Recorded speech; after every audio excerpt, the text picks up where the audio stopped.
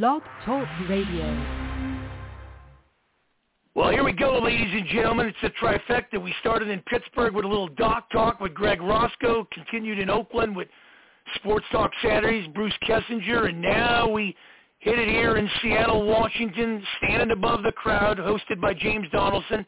Yours truly, Mark Mancini, producing it, 347-205-9631. Goes by quick. Catch the archive version, blogtalkradio.com/Mancini Sports, podcast platforms, wherever you subscribe to. So, more of him, less of me. Let me lay the red carpet down, put the podium in its place, hand off the mic. First of all, James, how are you? Second of all, how can people get a hold of you?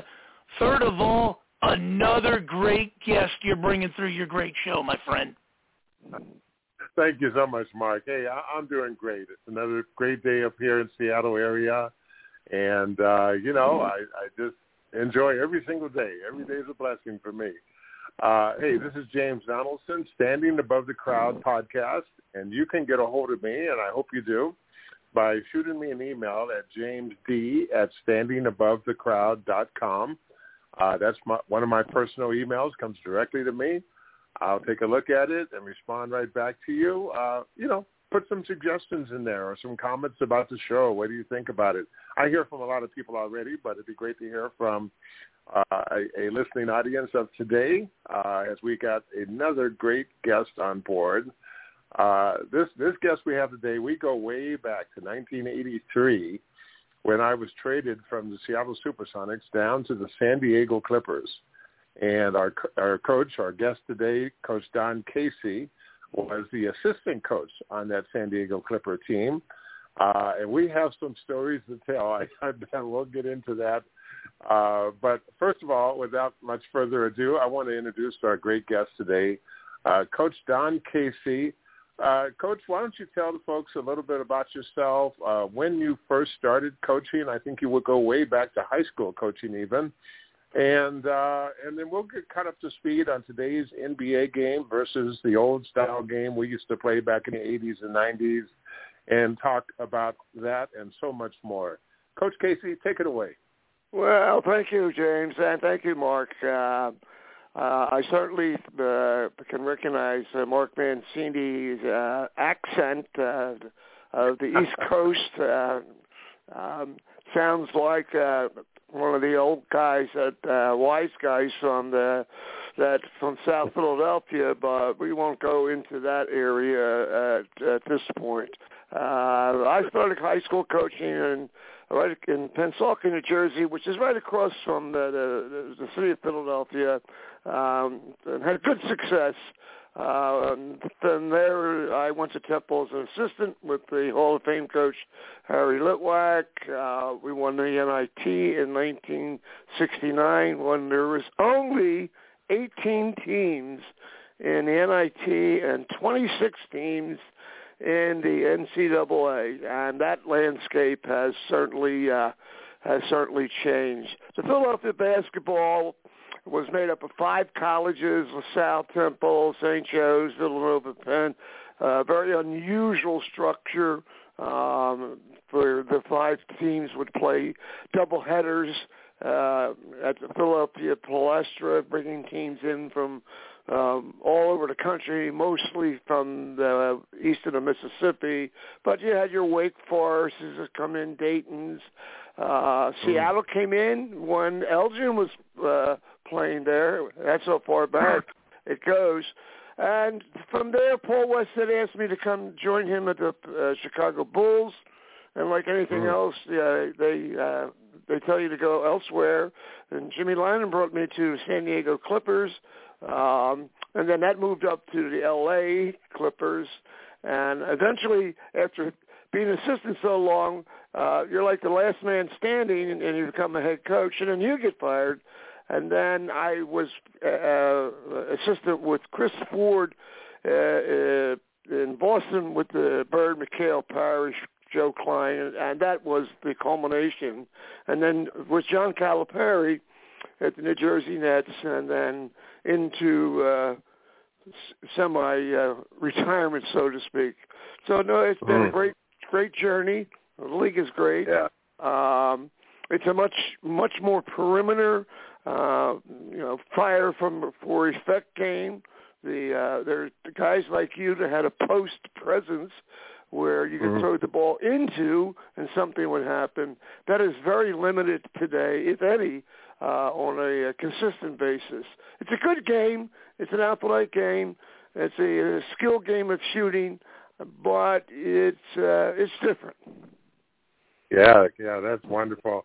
Yes, and I've watched you over those 40-plus years or so, and I've seen all the great body of work that you've done. And you're a basketball lifer. I mean, I had breakfast with the great Sidney Wilkins a couple of days ago, and we were talking about how much of a basketball nut fanatic you are. You still love this game. When I called you this week, you had the game blaring in the background. So you're constantly watching it and keeping an eye on it, and that's really great. Hey, you're talking about Mark Mancini's accent. Now, where's your accent from?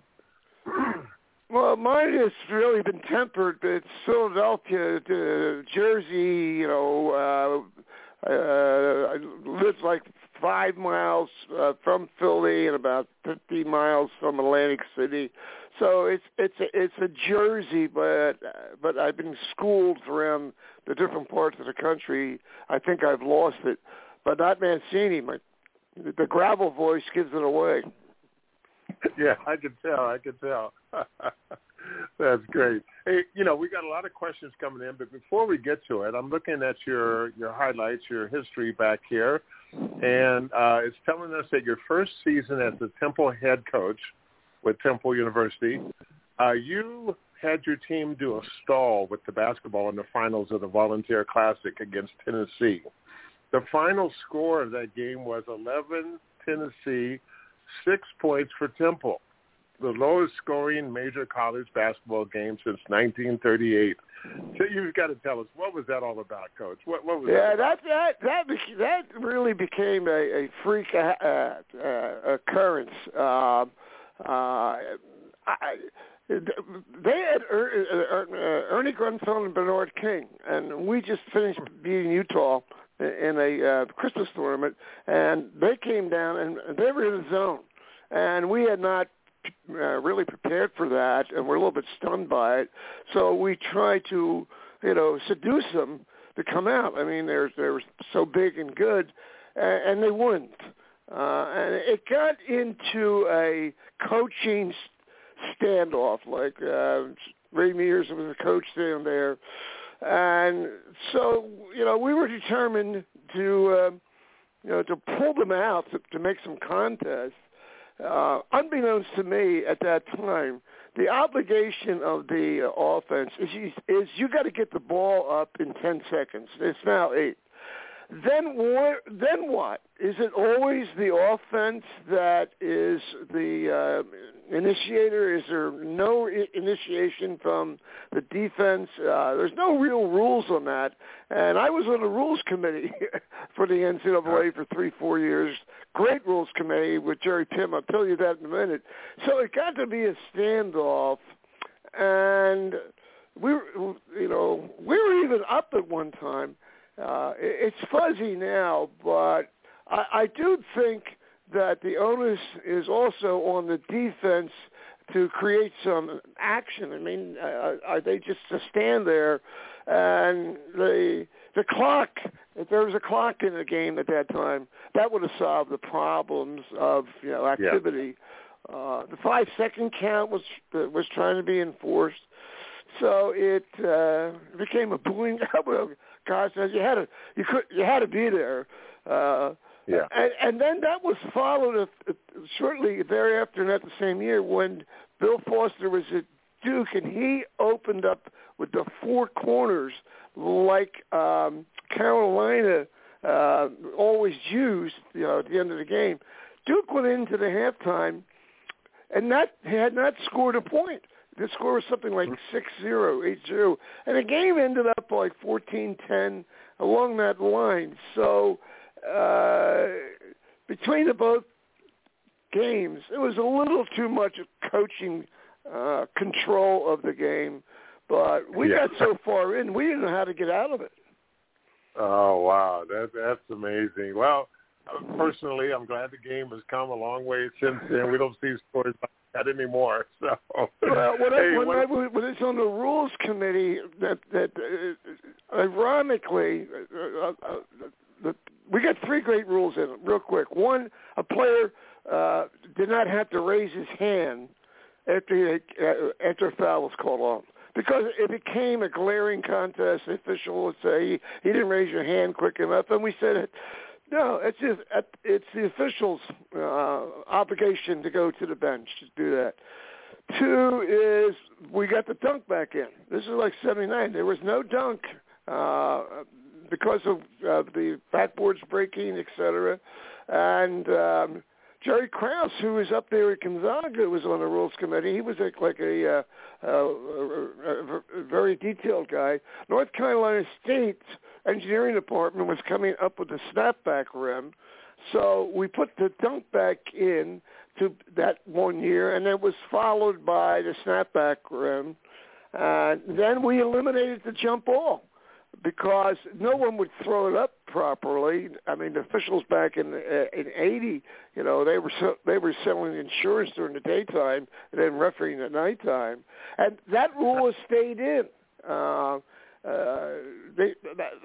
Certainly they can throw the ball up better, but what they found out as a byproduct that it speeds the game up. It doesn't slow the game down where you walk up and you get the jump ball in front of the basket and et cetera. So those three aspects, but we voted down a 45-second clock, if you can believe that. Oh, wow. Okay. A 45-second clock, because the coaches then felt that they would lose control of the game. Yeah, I can see that. Well, then it finally went to 35-30, so it's morphed its way into, but you still got the dunk. You still have to raise your hand, and there's no jump ball. So that no jump ball has been like 45, 42 years now. That's right, yeah. And basketball is probably the sport that really continues to, evolve because the players are such great athletes. They overcome those rules. They figure it out. And the game is exciting when the players are allowed to do what they can do. Hey, our first question here. Now, you still live down in the San Diego area. Yes. Will San Diego ever get another NBA team down that way? I don't think so. There was a rumor that the owner of the Nets family lives in La Jolla, K or whatever, and he bought land downtown and was near the baseball park, and that was the rumor that he was going to build an arena there. He's building a lacrosse enterprise. I don't think the league would allow it to come here. I just don't know why. I don't think they can sell it. They lost the football team. The Padres is fine. So it's a Padre San Diego State sports town. Mm-hmm. Well, I mean, some of our questions here are from folks who are from San Diego, and they're big fans. They remember when I played down there in 83, 84, 85. They remember you being there. The great teams we used to, well, not so much the great teams, the great players we used to have, the Bill Waltons, the Terry Cummins, and all those other great players we had. Wonderful. Hey, this is March, and March Madness is coming upon us now. Do you have any sleepers in the NCAA tournament? Who are you thinking about will come out of the dark and really emerge to the top as one of the competitive teams? Well, I would like to say that I watch it and this and that. I don't really. I talk to people, but I'll tell you what, that Virginia Tech team looked very, very, very sharp after they're beating Notre Dame and North Carolina. They're playing Duke. Well coached, ran good stuff, just didn't come down and shoot. And then you've got the stalwarts like Villanova has been there. They come back. They hang around. The Big East teams. And now you got UCLA and USC. So you have something coming out of the West with it. Creighton blew I forget who they blew out. The days of like St. John's, Georgetown seem to be, not in the mix as they once were. So I think I don't know that much. I think it's open. I saw Kentucky play. They do good stuff. I mean, they got good players. Duke's got good youngins. It's close. Yeah, and I mean, so many of the great teams seem to be on the East Coast, of course.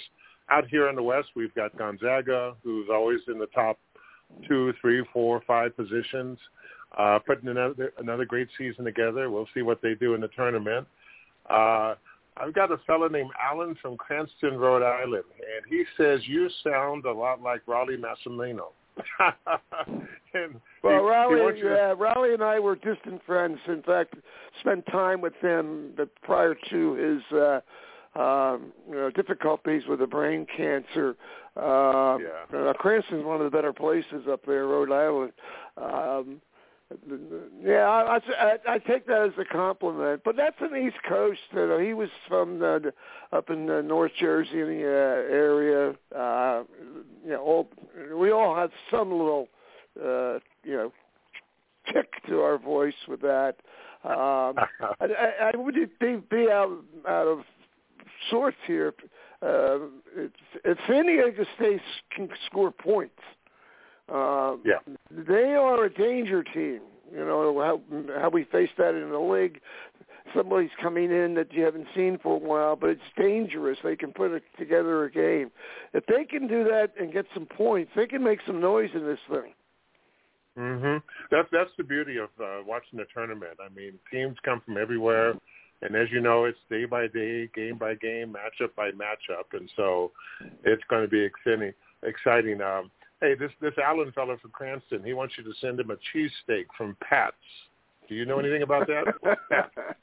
Yeah, Pat's is a place where, in the movie Rocky I, where it's a big down in South Philly. There's Pat's and there's Geno's, and they had the famous cheesesteak with Velveeta cheese melted on it. Rocky, you gotta go down there. It's a ritual to get a cheesesteak, but the damn cheesesteak is like $13 now.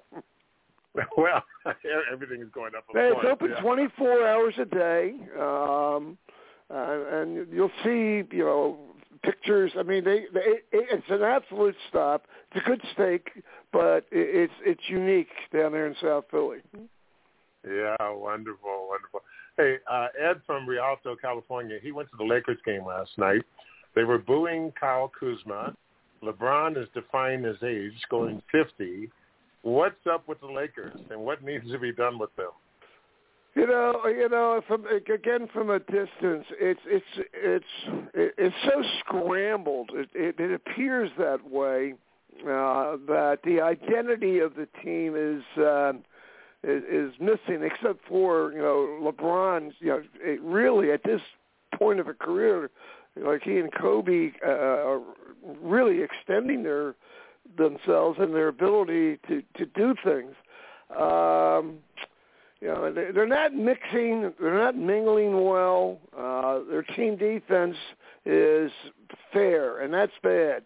So they're relying on the scoring production, which you and I know can be dangerous rather than overall play. And I think they're just frustrated fans. They're spoiled. They've been all these years with great teams.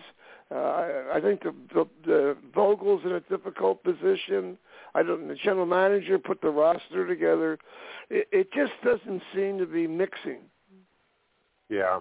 It's the chemistry. It really is. I mean, we had those kind of teams ourselves with the Clippers way back. Great players from all over the league came to the Clippers, and we just couldn't get that chemistry together where we could win on a consistent basis. Well, we didn't have really a style play per se. If you look back at the Bulls, with the triangle, with Dick Motta running like a lot of the UCLA stuff. At Boston, we had, McHale and Bird. You put them on one side of the floor. I mean, who are you going to slack off of? and but that's what missing. But the Phoenix has a style. Golden State, has a style. Milwaukee has style, and what is coming up now is another dangerous team. Is the Knicks? They have grouped together on the road trips and 10 or less 12. Those type of teams that perk up and can be in the playoffs are teams that you got to be aware of. And I don't know if the Clippers or the Lakers have that pronouncement. I mean, they can beat you, but I don't know, James. It's I haven't been up there to the crowd to hear the electricity or lack of, and they can be very, very critical. Yeah, that's right. Well, they're so used to having a winner, and it's frustrating, I'm sure, for them, their fan base, the people that go to the games. They're used to winning and being right there in the playoffs automatically. Mm-hmm. This year, they're iffy if they're going to be in the playoffs at all. Hey, Joey from Brookline, Massachusetts. He good place. Obviously a Celtic fan. He says, Don, he wears the green, proud baby. Long live the Celtics. And he's shooting that out to you, Don, for your days with the Celtics. Brookline is the great story of Brookline. It's probably one of the most highly rated zip codes around. I lived in Back Bay, which is really terrific. Walton got it for me in Boston, right on the Charles River, right by the Shell. Brookline became a place back in the old days when the proper Bostonian, they didn't want the Irish and the Catholic and the Jewish guys. They didn't want them buying houses, or they were very, very hard. So Brookline became, that's where John F. Kennedy Jr. was born, in Brookline, and all the bright Irish and Italian and Jewish guys, they all went to Brookline to buy houses because it borders right up to Boston. It's really a great area right on the edge of Back Bay in Boston. Jamaica Hill, it's great. Boston's a great city. Yeah, I only know the city of Boston itself. I don't know the surrounding areas, but obviously it's a great thing. Alice from Spokane, Washington.